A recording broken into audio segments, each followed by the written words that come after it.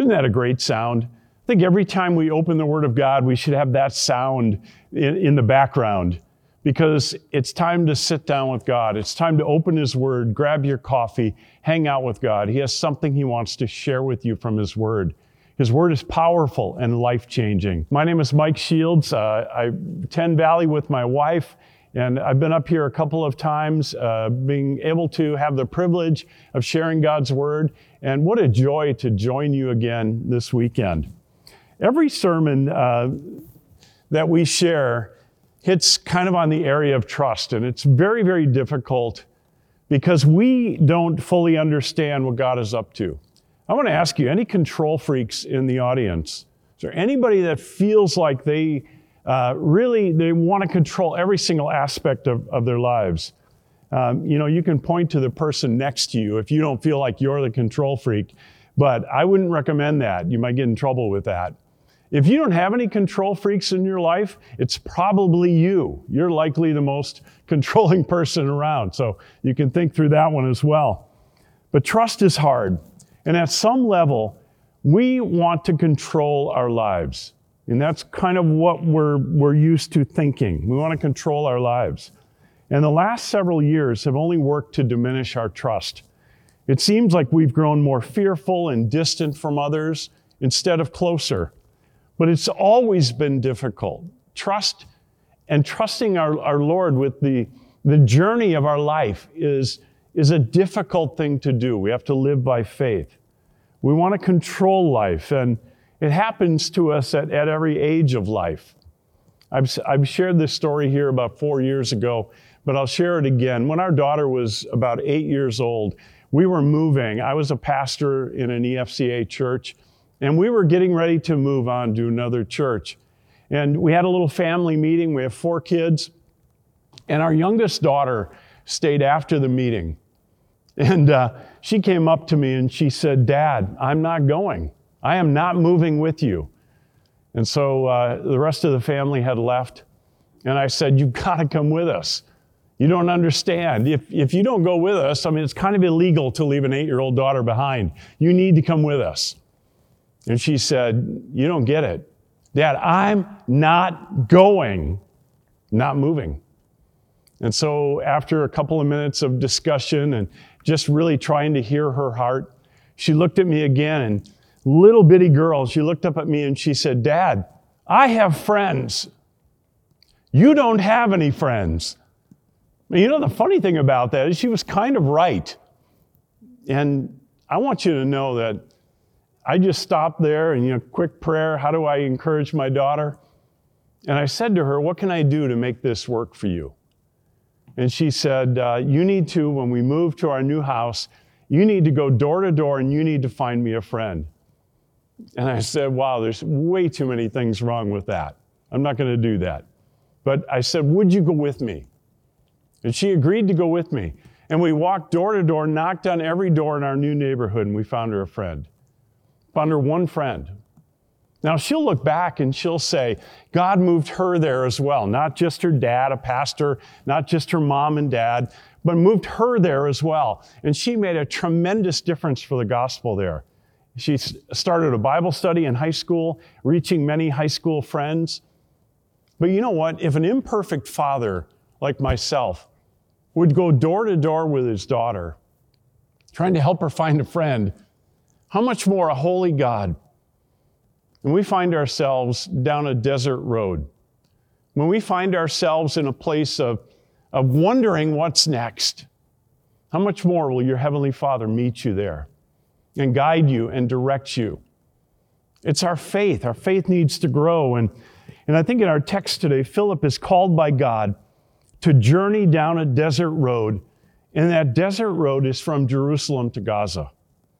A desolate place, and at the time, it was one you wouldn't travel unless you had a very significant cause. So I want you to see a picture of a desert road. You've got a picture in your own mind of what that road might look like. I love the sermon series, Spiritual Geographic. What a great picture. It's powerful because we identify the fact that we are in physical places. God meets us. And he directs us and he guides us. But we're met by the Almighty there in some of the most obscure and could be even prominent places. But even in these obscure places, God meets us. Where was Philip coming from and what was he doing? And the early church was facing persecution. And Philip in Acts chapter 8, he faced persecution as well. Stephen had been martyred and the Christian community had been scattered. And Philip traveled to Samaria and was teaching that Jesus is the Messiah. And people were listening to him and God was on the move. In Acts chapter 8, verse 5, I'm going to give you a little bit of a prelude to our text. Acts chapter 8, verse 5. He's on a mission. He's preaching the gospel in Samaria, and they were proclaiming the Messiah. Everything is about Jesus Christ. Philip brings with him, in verse 6 and 7, he brings compassion for the vulnerable. And Philip had been one of the deacons chosen in Acts chapter 6. And then we see in verse 8 that there was great joy in the city because the gospel had come and transformed many lives. You know, the message of the gospel plus care for people should result in joy in our cities. One of the many reasons Tracy, my wife, and I love Valley Church is because Valley Church is a place of compassion. It's a place of grace. It is a place where the vulnerable are cared for. And the outreach of this body of believers, including pastors and staff, every person on their staff, and every person who attends this church is reaching out into the communities that surround Valley Church and making a gospel difference, making a tremendous difference in the world. That's why we love being a part of Valley Church. And you know what? Even when the journey means that we're headed down a desert road, God wants to use us. And the Bible describes something that we need to take a look at, describes the Holy Spirit as a wind. There's the wind of the Holy Spirit, the mighty rushing wind that represents the Spirit of God and His sovereignty and moving in our lives, and the direct activity of the church. We see it repeatedly in this passage we're going to look at. And I want you to remember that John in his gospel says that the wind blows wherever it pleases, and you hear its sound, but you cannot tell where it comes from or where it's going. So it is with everyone born of the Spirit. The wind is a great symbol of the sovereign direction of the Holy Spirit of God. It goes wherever He wills. You cannot predict how the Holy Spirit will act. You cannot predict where the Holy Spirit will show up. And every follower of Jesus Christ has the Holy Spirit residing within them. God wants to use you on every desert road. He wants to use you no matter where you're at in life to be able to be someone who walks in a way that you live in the flow of the gospel. Look at that, Acts chapter 8, verse 25. So after they had testified the spoken word of the Lord, they traveled back to Jerusalem, teaching the gospel in many villages of the Samaritans. And I want you to notice how normal it was in the first century to share the gospel. It was so normal. It was an everyday thing. God's people had come to a saving faith in Jesus Christ, and now their call on their life was to go share it. They would share with their neighbors. They would travel on missionary trips. Wherever they were, it was about the gospel. It was about communicating the truth of God's word. And in this passage, it's sharp contrast to what's about to happen. Everything was orderly. They're sharing the gospel. They're on their way back to Jerusalem. Not a lot of extraordinary things. But in this encounter, we're going to see, beginning in verse 26 in Acts chapter 8, that something different happens. And here's where we end up on the desert road to Gaza. I just want to stop right here and say, it seems like most everybody is on a desert road at some point in their life. But you know what? In the past 3 or 4 years, there's a lot of loneliness. There's a lot of anger. There's a lot of hurt. There are many things that have divided us. And so there are more people today that You might say they're disillusioned, hurting. It might be you. You might be feeling in your heart that I don't even know what to do next. I feel like God's abandoned me, or I feel like God put me in a place where I'm going through a time or a period of suffering, and I don't know where He is.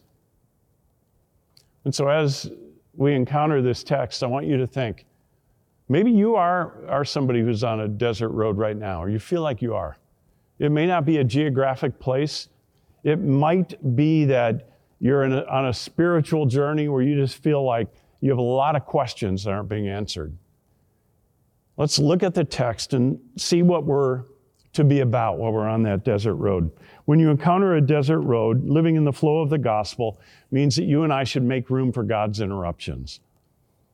Beginning in verse 26, an angel of the Lord spoke to Philip, "Get up and go south to the road that goes down from Jerusalem to Gaza." This is the desert road. In the text, we're told that he was called to go on a desert road. It's added right there in the text. So he got up and he went. I love the obedience of Philip here. There was an Ethiopian man, a eunuch, and a high official of Candace, queen of the Ethiopians, who was in charge of her entire treasury. And he had come to worship in Jerusalem, and he was sitting in his chariot on his way home, reading the prophet Isaiah aloud. And the Spirit told Philip, "Go and join that chariot." Have you ever had an angel appear to you? Have you ever felt like there's an angel that you're dealing with? And we kind of get the picture in our modern day of kind of an angel on one shoulder that's a little bit evil, on the other shoulder, an angel that is, positive, trying to get you to do the right thing.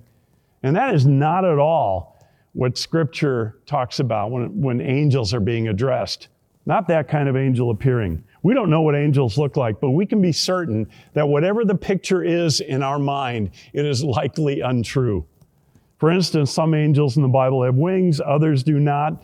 And I'm certain that I've heard the Holy Spirit's voice, not audibly, but I've heard the Holy Spirit's voice in leading me.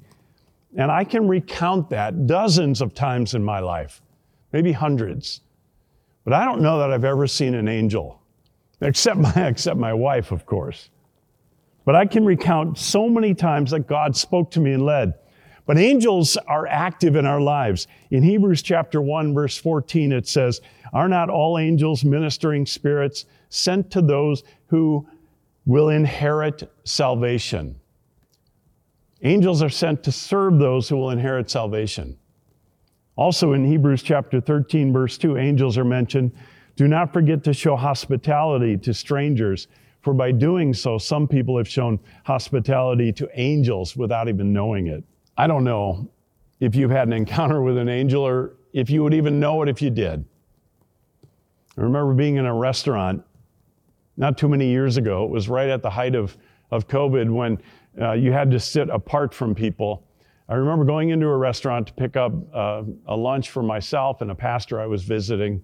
And they told me I was going to have to wait there for about 20 minutes for the food to be done. So I leaned up against the wall and I'm waiting, and I've got my phone out and I'm getting my work done. You've all got important things to do, right? And out of the corner of my eye, I can see a man sitting at a table. And I hear a voice, and he says, "Come and sit with me." And immediately, without even looking, I said, Nah, I'm good. I can wait here." I know, it's pretty rude to not even look at the man. God was dealing with my heart. About a minute later, the same man said, "I only asked you to come and sit with me because I'm lonely." And so I said, can I still come and sit with you? I felt horrible. God was convicting me that I had made no room for God's interruptions in my life. And I went and sat with him, and we had a half an hour conversation. And I was able to meet a guy named Gerald, who was a farmer, and he was retired. He had never been married, never had any kids, so he has no descendants, no grandchildren. And he comes into town once a week just to be able to sit down and talk with someone. For the next half hour, I heard his story, and I felt incredibly blessed. And I walked away from there wondering, God, was that an encounter with somebody who needed to teach me something? Or was that you sending a messenger to me to open my heart, to be available every single stop along the way, to be willing to visit with people and listen to them? I talked to a young man recently who said, there's really no one in my life, maybe other than my wife, who will listen to me. I don't have any friends who will listen to me. And it really is a sad kind of commentary on our day, that we're all so busy, we carry so many burdens with us, we very seldom will stop and just simply listen to somebody along the way. We don't have time. And so in this text, we need to make room for God's interruptions. An angel appears to Philip and gives him an unexplained command to go south to the road that leads from Jerusalem to Gaza. Could not have picked an emptier stretch of road. And as the account tells us, no city or villages along the way. The amazing thing is, Philip did it. He obeyed. He didn't say, you know what, I'm going to pray about this. God gave him a command, he obeyed it. He knew what he needed to do. He went and he left a revival to go down a desert road, not knowing what God had for him. It's a beautiful picture of what we might call the wind of God, the sovereign blowing of the Holy Spirit, and the adventure that is always characteristic of a person who will lay down their life, be led by the Holy Spirit, and live in the flow of the gospel. We tend to see the desert road as something that's an interruption, maybe to be avoided. God doesn't see it that way. When you're on that desert road, it might be a relationship, and all of a sudden it ended, and you don't know what to do. It might be a job. It may be a move geographically to another place. You're starting over. Maybe you left all of your friends behind. But there are times that you and I walk down that desert road, and along the way, God has purposefully placed us so that we might come in contact with people that he is speaking to and leading and guiding and directing toward himself. I love that about the sovereignty of God. We think we make decisions about where we go and live, and the Bible says in Acts chapter 17 that it's God who determines where we live and move and have our being. God directs our steps. So what happens in that quiet moment? What's going on? Henry Nouwen, who's a professor, author, theologian, he said we need to find courage to enter the desert of our loneliness and change it by gentle and persistent efforts into a garden of solitude. It's hard for us to believe that a dry, desolate desert can yield endless varieties of flowers and that our loneliness is hiding under unknown beauty. If you have never read Henry Nouwen, he would be worth you digging into and just getting to know that author. He said, in solitude, we become compassionate people, deeply aware of the solidarity and brokenness with all of humanity. We're ready to reach out to anyone in need. First, he said, silence makes us pilgrims. Secondly, silence guards the fire within. And thirdly, it teaches us how to speak, how to really connect with others. So living in the flow of the gospel, when you encounter a desert road, make sure that you make room for God's interruptions. The second thing I want you to know as you encounter a desert road is to listen to the questions of others. Acts chapter 8, verse 30 and 31. When Philip, I love this word, ran. When he ran up to the man's chariot, he heard him reading the prophet Isaiah aloud. And he said, do you understand what you're reading? This is a very humble question. It's a very direct question, but it's also humble. Philip could have said, you know what you're reading? You're reading Isaiah. I know what you're reading. I've read it before. I know how it ends. I know who the Messiah is. I can tell you who he is. No, he came in meeting a stranger and he said, do you understand what you're reading? I love that question. It's a very humble, very respectful question. And the man responded, the Ethiopian eunuch responded, how can I, he said, unless someone guides me. So he invited Philip to come up and sit with him. So he was invited into this man's chariot now. Notice how Philip obeyed immediately. I mentioned that earlier. Notice how excited he was about taking a step of obedience. It's almost as if he said, now I know why God sent me down this desert road, because it was to have an encounter with this man. I want you to see a video of a young man in a Christmas play. He got a part that, you know what, a lot of people wouldn't be too excited about. And he got a part. Look at his excitement. We need to have that kind of excitement when God calls us to serve him. Go on. Guess what I am for the nativity? I'm a classic one. Classic role, is it? Classic part? Yeah. Joseph? No.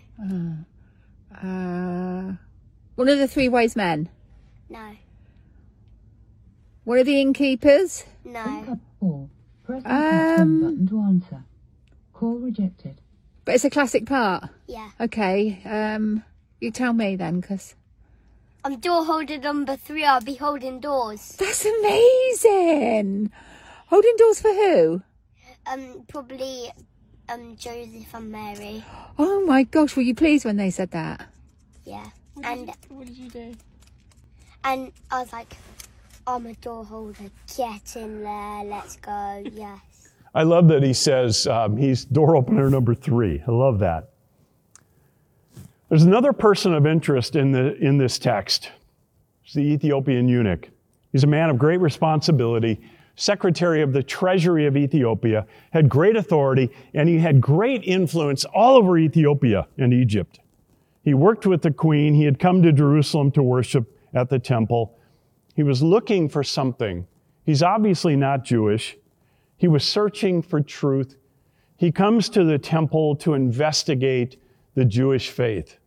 And you cannot read this account without detecting a note of disillusionment. And I love the way the Holy Spirit led the author of Acts, Luke, to write this. We see the disillusionment in this guy's heart. He's not only on a desert road physically, but spiritually, he's in a desert. This man has no clue where he's headed. All he knows is, I want to know the God of this scripture that I'm reading. He had gone to Jerusalem seeking to know him. He had been to the temple, the court of the Gentiles, in the outermost courtyard, the only place non-Jews were allowed to go. And it was accessible to Gentiles and foreigners and those who were considered impure. They worshiped, they milled about, they exchanged money. They would buy animals for sacrifices. They could even buy copies, manuscript of the Old Testament books. And that's likely what he did. And that's how this scroll of Isaiah ended up in his possession. So he's an African man. He's standing in a Jewish temple, probably feeling very out of place, but he's so disillusioned, he is seeking God. And he's also a eunuch, and I'm not going to go into a lot of detail what that is. It means he was castrated likely before puberty, and he was given a high position. And the reason they would do this to a young man and give him that kind of high position near the queen is because the king would not be intimidated by him, would not be worried about him with his harem, or even that he would have descendants who might try to overthrow the king at some point. This man would be alone. He would have no descendants. He couldn't, in any way in society, people would know because his skin would be a little bit different. His hair would be a little bit different because he had been castrated at a young age. People would have seen an outer appearance, and they would have known there was something different about this man. And so here he is standing at the temple, wanting to know God, wanting to have a relationship with him. And God takes Philip, a servant, and he sends him into a place where he can minister to this man, very particular. In Isaiah 53 is what he was reading. It helps you understand the context. It's because it was about the Messiah. But I want to take you to Isaiah 56, 3-5, and see something else he would have read in Isaiah. No foreigner who has joined himself to the Lord should say, the Lord will exclude me from his people. And the eunuch shall not say, Look, I'm a dried up tree. For the Lord says this, for the eunuchs who keep my Sabbath and choose what pleases me and hold firmly to my covenant, I will give him in my house and within my walls a memorial and a name. And so God is promising that even a eunuch, even one who could never have any descendants, that coming into a relationship with a holy God, he would be given a memorial and a name. He would never be forgotten. I want to ask you today, are you feeling the same, maybe kind of disillusionment as the man in the text, and wondering, and maybe there are people that have connected with you and they've shared the gospel with you. Or maybe you're the one that God put you on a desert road to connect with an individual, and you're realizing, that's me. I need to go and minister, and I need to share my heart with that person. I need to be the one willing to ask the good questions. The third thing I want you to know is when you encounter a desert road, living in the flow of the gospel means that we are to know the key truths of the gospel. Look at verses 32 to 35 of Acts chapter 8. Now the scripture passage he was reading was this: He was led like a sheep to the slaughter, and as a lamb is silent before its shearer, so he does not open his mouth. In his humiliation, justice was denied him. Who will describe his generation? For his life is taken from the earth. So we know he's talking about the Messiah. But the eunuch said to Philip, I ask you, interesting, he said to Philip, I need to ask you, who is the prophet saying this about? Himself or someone else? Because the whole concept of a Messiah to come was not that he would have to suffer. The Jews believed that he would be elevated, but the suffering part was hard for them to understand. And so for him, for this Ethiopian man, it was hard for him to grasp how the Messiah would be one that would have to suffer. And it says Philip proceeded to tell him the good news about Jesus, beginning with that very scripture. Excellent place for us to begin. When people have questions, to begin with their questions. Begin with what they are already contemplating in their heart. 1 Peter 3:15 says, in your hearts revere Christ as Lord. Always be prepared to give an answer to everyone who asks you, to give the reason for the hope that you have. You and I should be filled with the hope of the gospel, but to do this, we're to do it with both gentleness and respect. And I believe that Philip models that in a beautiful way here for us in the text. So what do we need to communicate? What are the truths we need to communicate?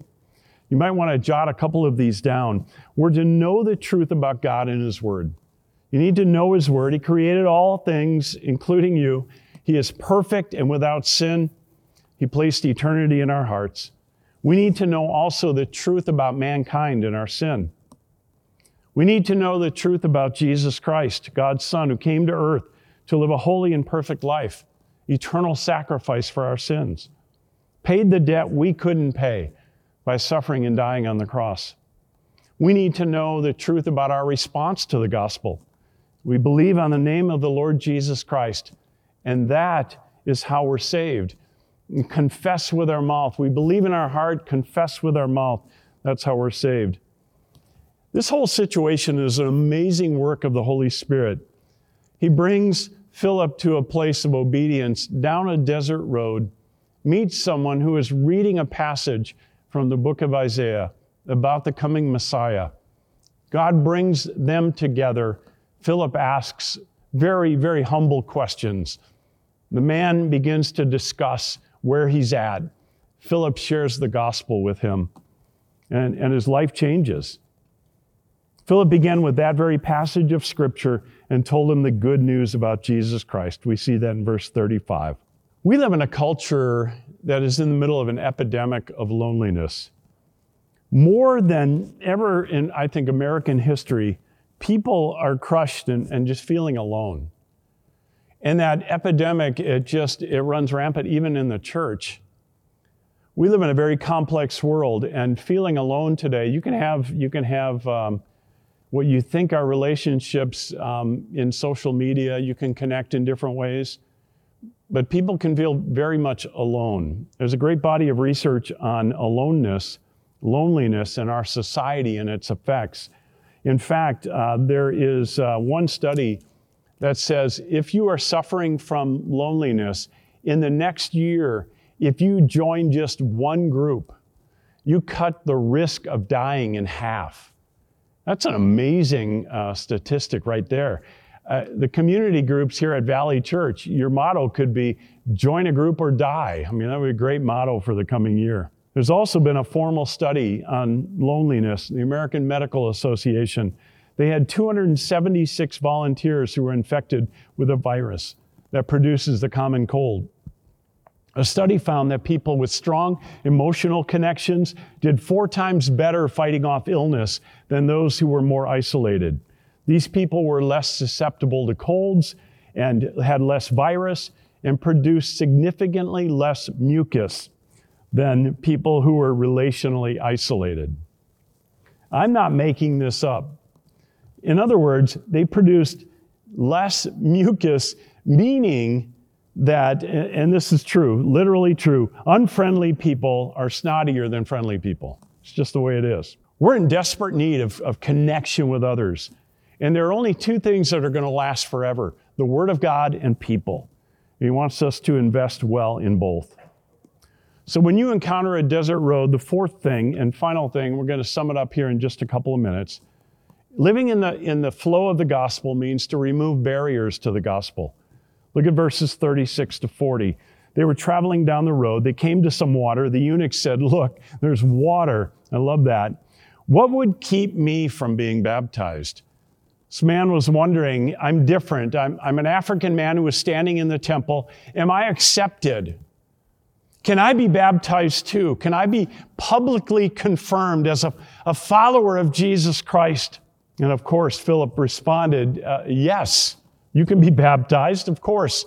So he ordered the chariot to stop, and both Philip and the eunuch went down into the water, and he baptized him.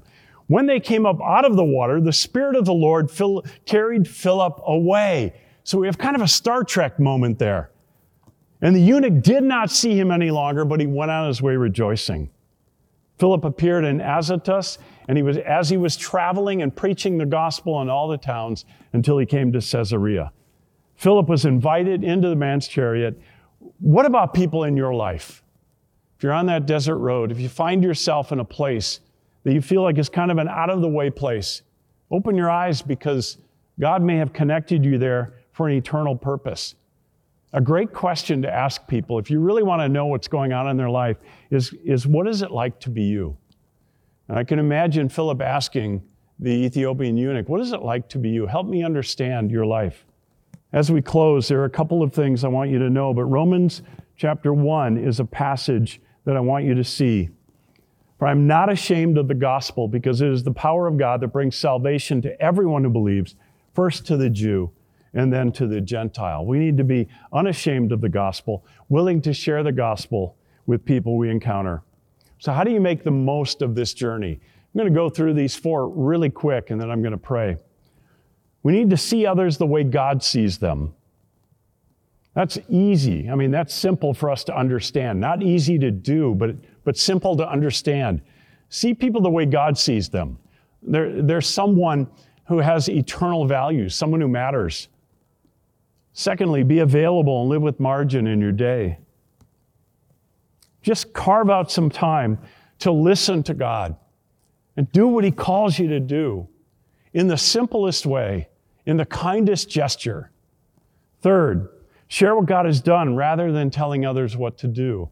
I love that about Philip. He didn't come in there saying, you know what, if you would have only, or if you only do this or change your life in this way. No, he shared the gospel with him. He let the gospel connect with his heart. He let the Holy Spirit convict him of sin. And when he confessed his faith in Christ, it was really about that. And then pray for opportunities. Pray that God would move. I was coaching Little League many years ago with one of our boys. We had a guy on our team. His name was Luke. Little boy, 10 years old, 9 years old. I can't remember the exact age. He did not want to bat, did not want to play. And I said, Luke, you got to play, because here in Little League, if you don't play, we forfeit the game. You've got to bat once. You've also got to go into the field once. And he said, I'm good. I don't need to play, coach. And I said, okay, isn't that your parents? Aren't they sitting right over there by the fence line? Aren't those your parents? And he said, yeah, they're okay. They don't need to see me play. And I said, Luke, isn't that your grandparents sitting next to them? I know they drove over a half an hour to get here. Isn't that your grandparents? Yeah, they're good too. I knew he was terrified. So I said, finally, I coaxed him into putting a helmet on, got him a bat, and I said, I'll go up there with you. So I went up and I stood with him, and the umpire was clued in. He knew what was going on. Every pitch, 3 pitches, didn't matter where they were, the umpire was so gracious, he called them strikes. So little Luke could run back to the dugout as quickly as he was done and struck out.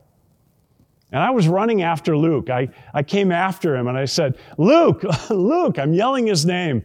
And I'm hoping his parents know I'm encouraging him, not yelling at him in a negative way.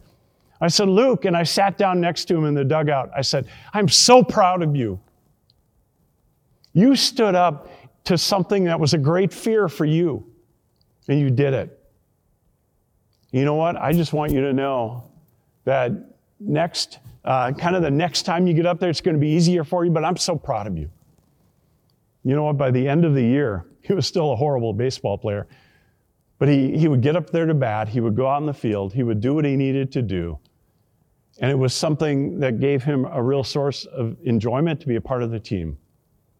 Now, believers, you're going to be on those desert road journeys. You're just going to be. You have an opportunity for God to use you in those very difficult times in life to serve his purpose, to share the good news about Jesus Christ, to open your heart to be a part of something only God can accomplish. Let's pray. Heavenly Father, I thank you for the privilege of opening your word together. I thank you for the joy that is ours in Christ. And I also know that you will use this in this message and this text in whatever way you wish. We thank you for the working of your Holy Spirit. In Jesus' name, amen.